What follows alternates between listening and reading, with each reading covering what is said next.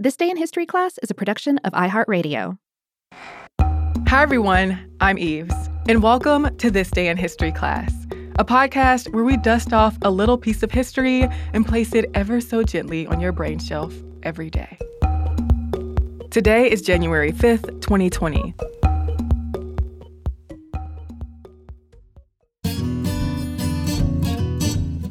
The day was January 5th, 1893. Blues and folk musician Elizabeth Cotten was born near Chapel Hill, North Carolina. Sources differ on her year of birth, with some saying 1892 and others saying 1895.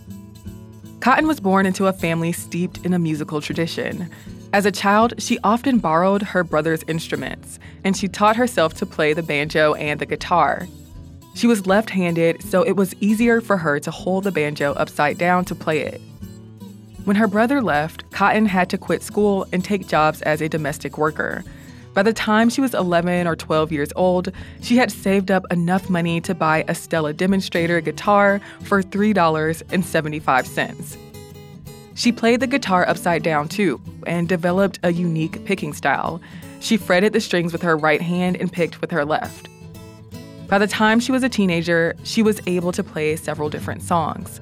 Cotten often stayed up late at night playing the guitar, and her mother would scold her and tell her to stop playing.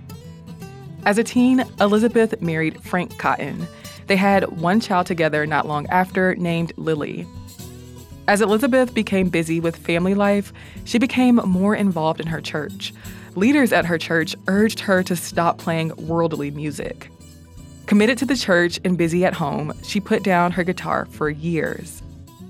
The Cottens lived in New York City for a while, but when Lily got married and had a child, Elizabeth left Frank and moved to Washington, D.C. to be close to her daughter.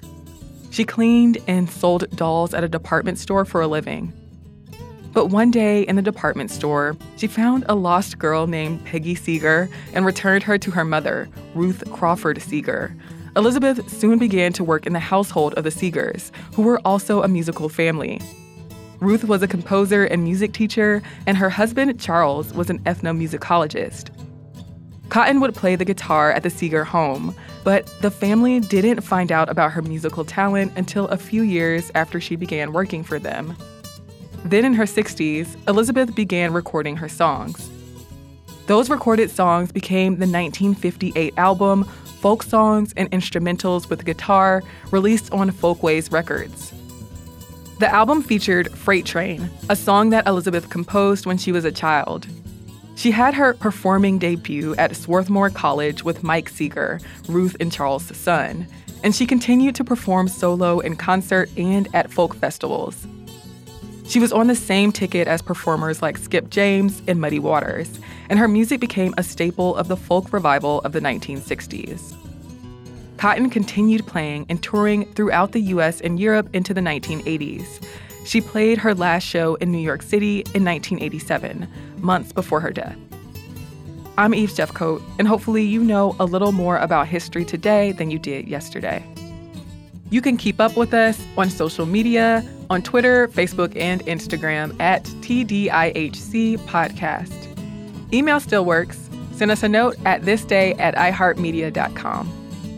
I hope you enjoyed today's episode. We'll be back tomorrow with another one.